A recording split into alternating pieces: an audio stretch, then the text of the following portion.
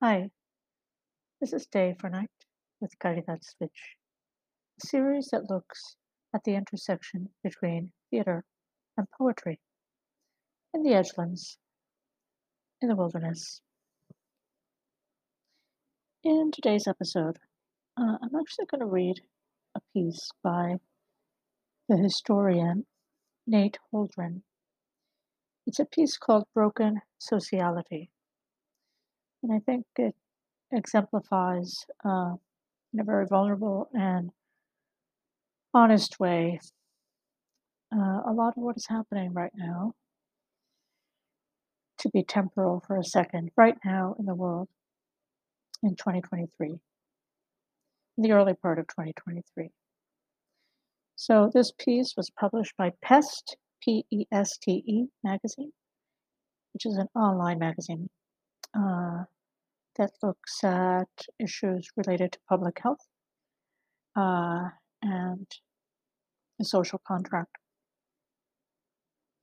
I'm just going to dive in.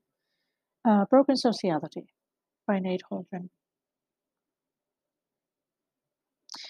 Pandemic life remains terribly lonely. It's recently become differently so. Elements of pre-pandemic normal social life have returned, but not for those of us who aren't going along with the so-called back to normal. I want a name for this painful situation. Lacking a better one, I've started calling it broken sociality. The pseudo-return in the new normal means social life and community appear to be more available, but for many of us they aren't really.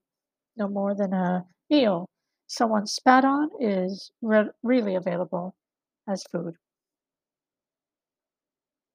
Experiences of community are offered, but not actually present, in that they're present only via serious risks, which are often or under acknowledged. I think of this facet of broken sociality as social loneliness.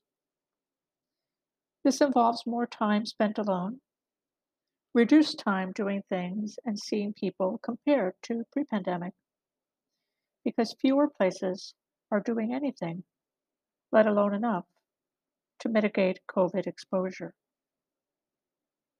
Sometimes we're required to be in places in person that lack adequate mitigation, and others in those places don't seem concerned. For instance, in my first week teaching this semester, I saw exactly one person at work wearing a mask, a student. I felt terribly alone, specifically in the sense of being alone in a crowd around people, but in important respects, cut off from them. There may well be more people masking and feeling like I do, and we're just not seeing each other. In the headspace I'm in at work now, my first impulse is to move pretty briskly and disengage, compared to the place of openness and excitement I used to have at work pre pandemic. This colors my perceptions. While I go from place to place, if I see at a glance that no one's wearing a mask, well, that fits with how I'm already feeling, so it feels like confirmation. Social loneliness blurs into another facet of broken sociality, what I think of as political loneliness. This is the sense of a gulf in values or an understanding of some very important aspects of the world. Knowing that the return to normal means even more dying and life altering suffering is terrible. Knowing that many people seem not to realize this, that people in officially respected positions seem to find this acceptable, that fellow travelers on the left don't treat this as a priority, that all feels isolating to a degree I find hard to overstate. What's happening, I think, is that there's no consensus on the reality we're living in. Ideologically, the pandemic continues, for some of us and is over for others, while, of course, it hasn't actually ended. It feels like living in a different world from other people, but still interacting. In some cases, this means old relationships feel different and not for the better. What I've called political and social loneliness overlap and are related significantly. Political loneliness is less place dependent. It isn't so much a matter where I am and who I'm around. It's possible to feel it, as I often do, even when I'm literally alone, as I often am, but rather comes from a sense of differing from other people on the values, assessments, and explanations through which we understand the pandemic and the management of the pandemic by institutions. This comes up sometimes in casual phone calls with far flung friends and family as we chat about our lives. I try to suppress any urge to be judgmental about individual choices and to focus my anger at those with the most institutional power. But I do notice differences on this stuff. Those differences increase the sense of isolation. This is heavily reinforced by various explicit and implicit messages from public officials and other high status actors. Another element of all this is a disconnect over the status of the trade offs, so to speak. We need community. Those of us who can't be in a space due to the COVID risks are forced out of those spaces. Those of us who choose to weigh the costs and benefits are forced to do the weighing. And when the balance comes out that it's not worth it, we're also forced out of those spaces. Each of these brings its own particular kind of distress. Some of these situations force us to keep reaffirming or absenting ourselves from these settings of broken sociality because of the COVID risks and because of our political objections. This isolation can feel like it's our own fault, and it also can feel to other people like it's just a preference or a quirk or us being too worried or weird or whatever. Some friends of mine in these situations feel a lot of self doubt, hoping they're doing the right thing and that it's worth it. I think they are, but saying so doesn't erase all their doubts. Myself, I mostly feel sad, angry, alone. Being forced out of social spaces or forced to do the risk calculation is a kind of coercion as well. For those of us required to be in spaces with more risk than we're okay with, like me, teaching face to face, and my mom at her retail job, the added risk is coerced. But none of this kind of coercion is widely recognized as coercion, let alone recognized in that particular setting. So it amounts to having to eat shit and smile about it. To cope, my mom and I have talked on the phone about how everyone with a boss has to eat some shit at their job. It's just a built in part of a capitalist society, unfortunately. As with so much else, the pandemic is a particular and especially bad inflection of basic patterns in capitalist society. Obviously, the harms of COVID infection are the worst part.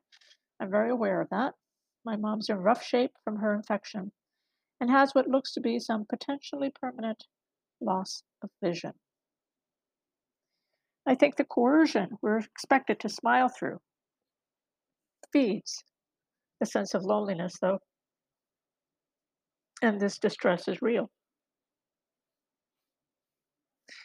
It's my impression that all this is getting worse as a result of an intensification of what Beatrice Adler Bolton and Artie Vierkant have called the sociological construction of the end of the pandemic as a crisis. The supposed return to normal is creating a lot more suffering, inequality, disablement, and death, which not have happened but for the pseudo return. This is by far the most awful thing about this return. I want to stress that I know this. My point here is to try to think through what is, for me, a less examined aspect of this current nightmare. This is not at all to say I think the stuff I'm examining here is more important than the deaths, hospitalizations, and other awful harms. Those atrocities are clearly more important. The Biden administration has recently doubled down on its brutal, inhumane approach to the pandemic. Its main goal in doing so seems to be to continue to normalize processes of social murder. I think it's possible that the sense of isolation right now is serving as an ideology, in the sense that it's acting as a shaping force that helps further tilt the playing field politically to the advantage of the powers that be. Now, this is not only or even primarily a matter of explicitly held beliefs, but rather is to an important degree how life in the pandemic is experienced for a lot of people.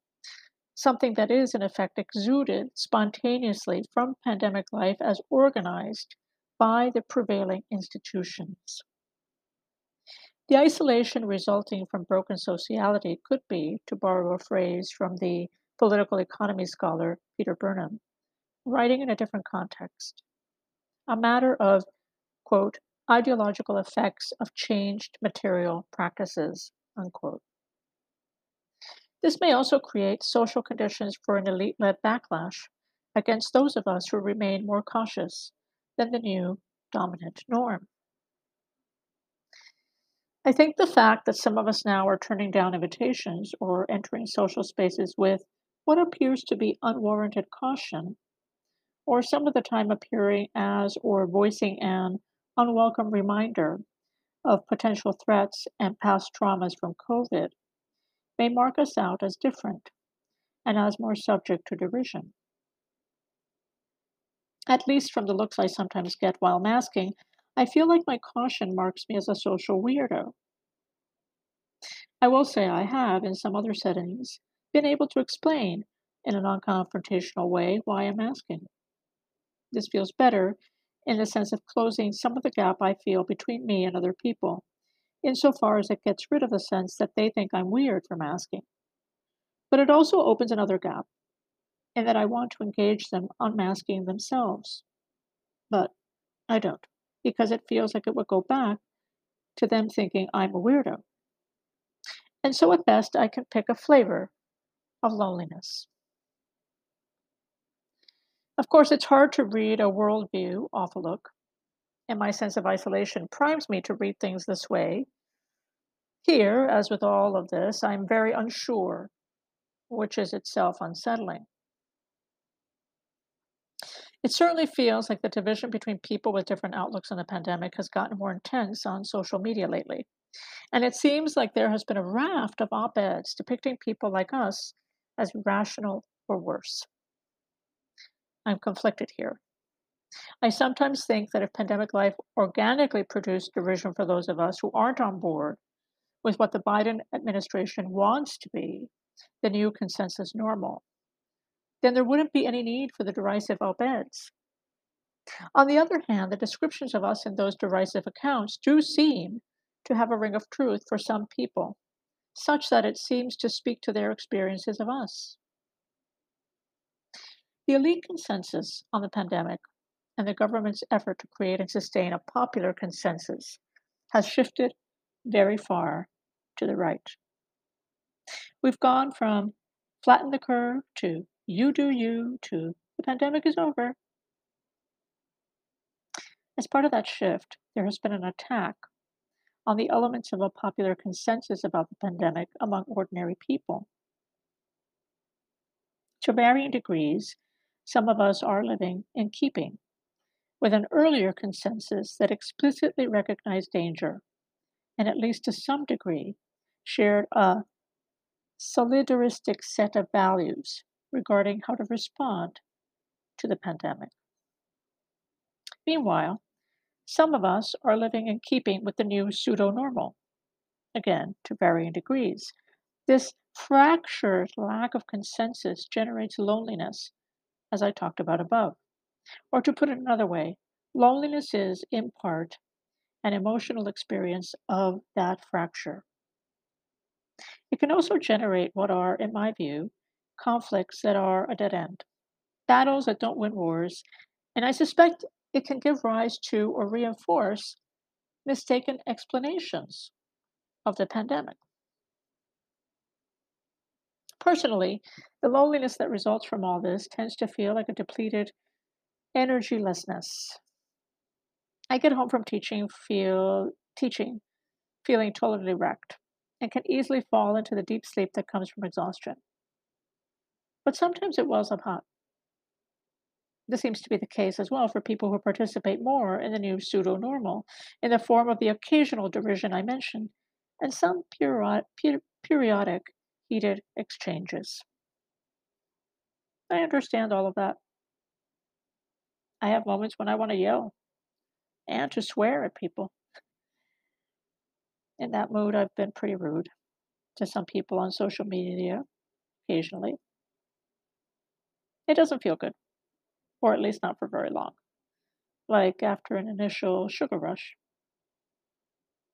I try to remind myself that yelling at powerless individuals isn't accomplishing anything worth accomplishing, that other people need to yell sometimes too, as part of trying to live with the unlivable, and that no amount of yelling at anyone I interact with is going to change the pandemic. I don't meaningfully interact with anyone with real institutional power or serious influence on any powerful social movements. We're all just small nobodies trying to keep on keeping on amid a world historical cluster fuck.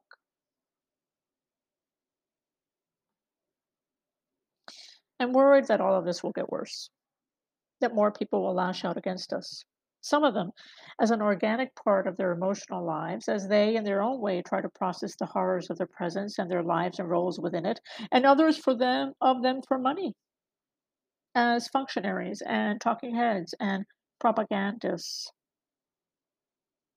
I'm worried that small differences within the communities of people who are relatively like minded on the pandemic will fracture, leading to more isolation.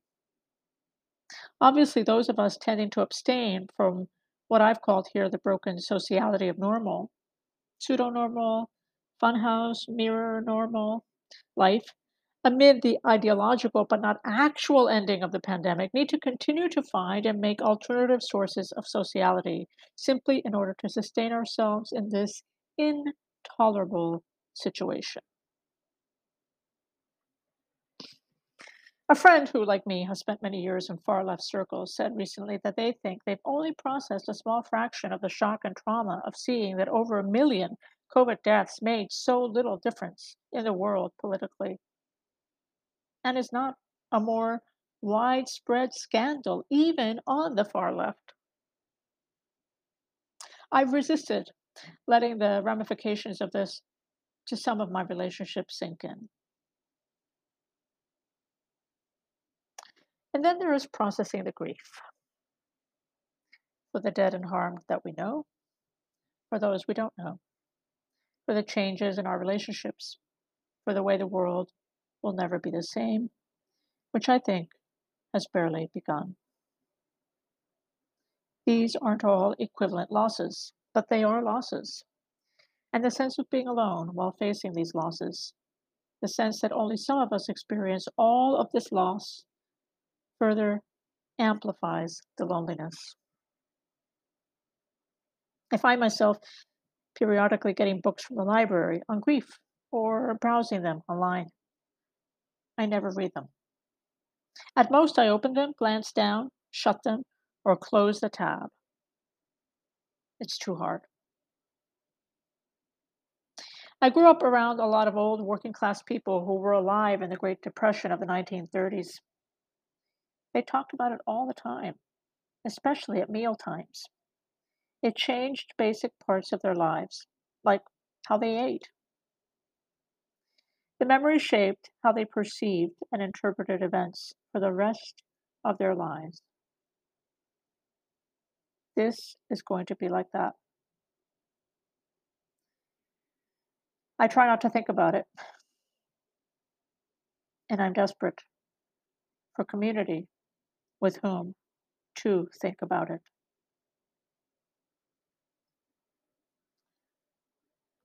And that is Broken Sociality by Nate Holdren.